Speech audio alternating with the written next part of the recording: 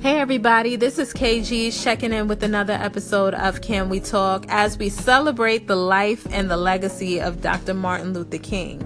I feel so inspired today, and I'm not saying that to be cheesy. I'm not saying that to just be saying it. I really feel inspired today, and I hope that you all are feeling some kind of motivation or inspiration from his life and his message and his movement today as well, and all the days. Ultimately, I think we all need to carry a piece of his movement and his message with us every day, because ultimately we can pull a lot of strength from what he stood for. And the one piece of Dr. King's legacy that I want to pull from today and share with you all in hopes of sparking some kind of new way of thinking, because I know that we are in the 15th day of the new year and some of us are already off to a bad start. We're all starting to fall back into our old habits and our old ways of thinking, and we're already tolerating things that we shouldn't be tolerating, and we know damn well we don't need to be tolerating. And ultimately, we're not putting up the fight that we said we would to pursue dreams that we have. Dr. King had a very big dream, and your dream doesn't necessarily need to be the same kind of dream that Dr. King had, but it should definitely be your passion for it should definitely be strong, if not stronger, than the one that Dr. King had, or as strong as the passion and fire that Dr. King had for the civil rights movement. Ultimately, the world, what I'm basically trying to say is that the world just does not have time for us to be giving up on ourselves. And I'm going to say it again. The world does not have time for us to give up on ourselves. We don't. There's somebody's life that you can bless just by being the best you today. You being true to you and being an inspiration to someone else. There's no bigger reward. I can't imagine there being a bigger reward than you being a gift to somebody else based off of you just being you.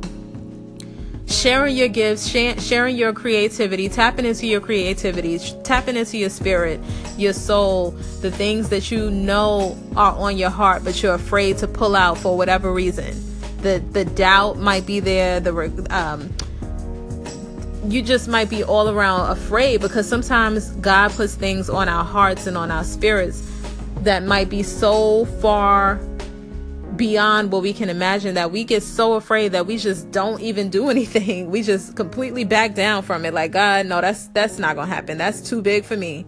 That's just no. That's a no for me, because my credit is all jacked up. So how can you tell me that I'm gonna have a house, a huge house, when I can barely make ends meet in my apartment? My job is horrible, and I keep applying for different jobs and nobody's calling me, and all of these different things that we constantly ask ourselves and we struggle with day in and day out.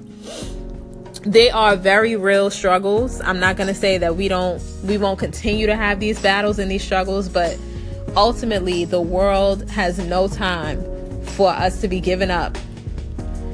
The reason why you are still alive today is because God is not done with making changes in your life, but it takes you to not be afraid to step out and do the things that you ultimately were here to do.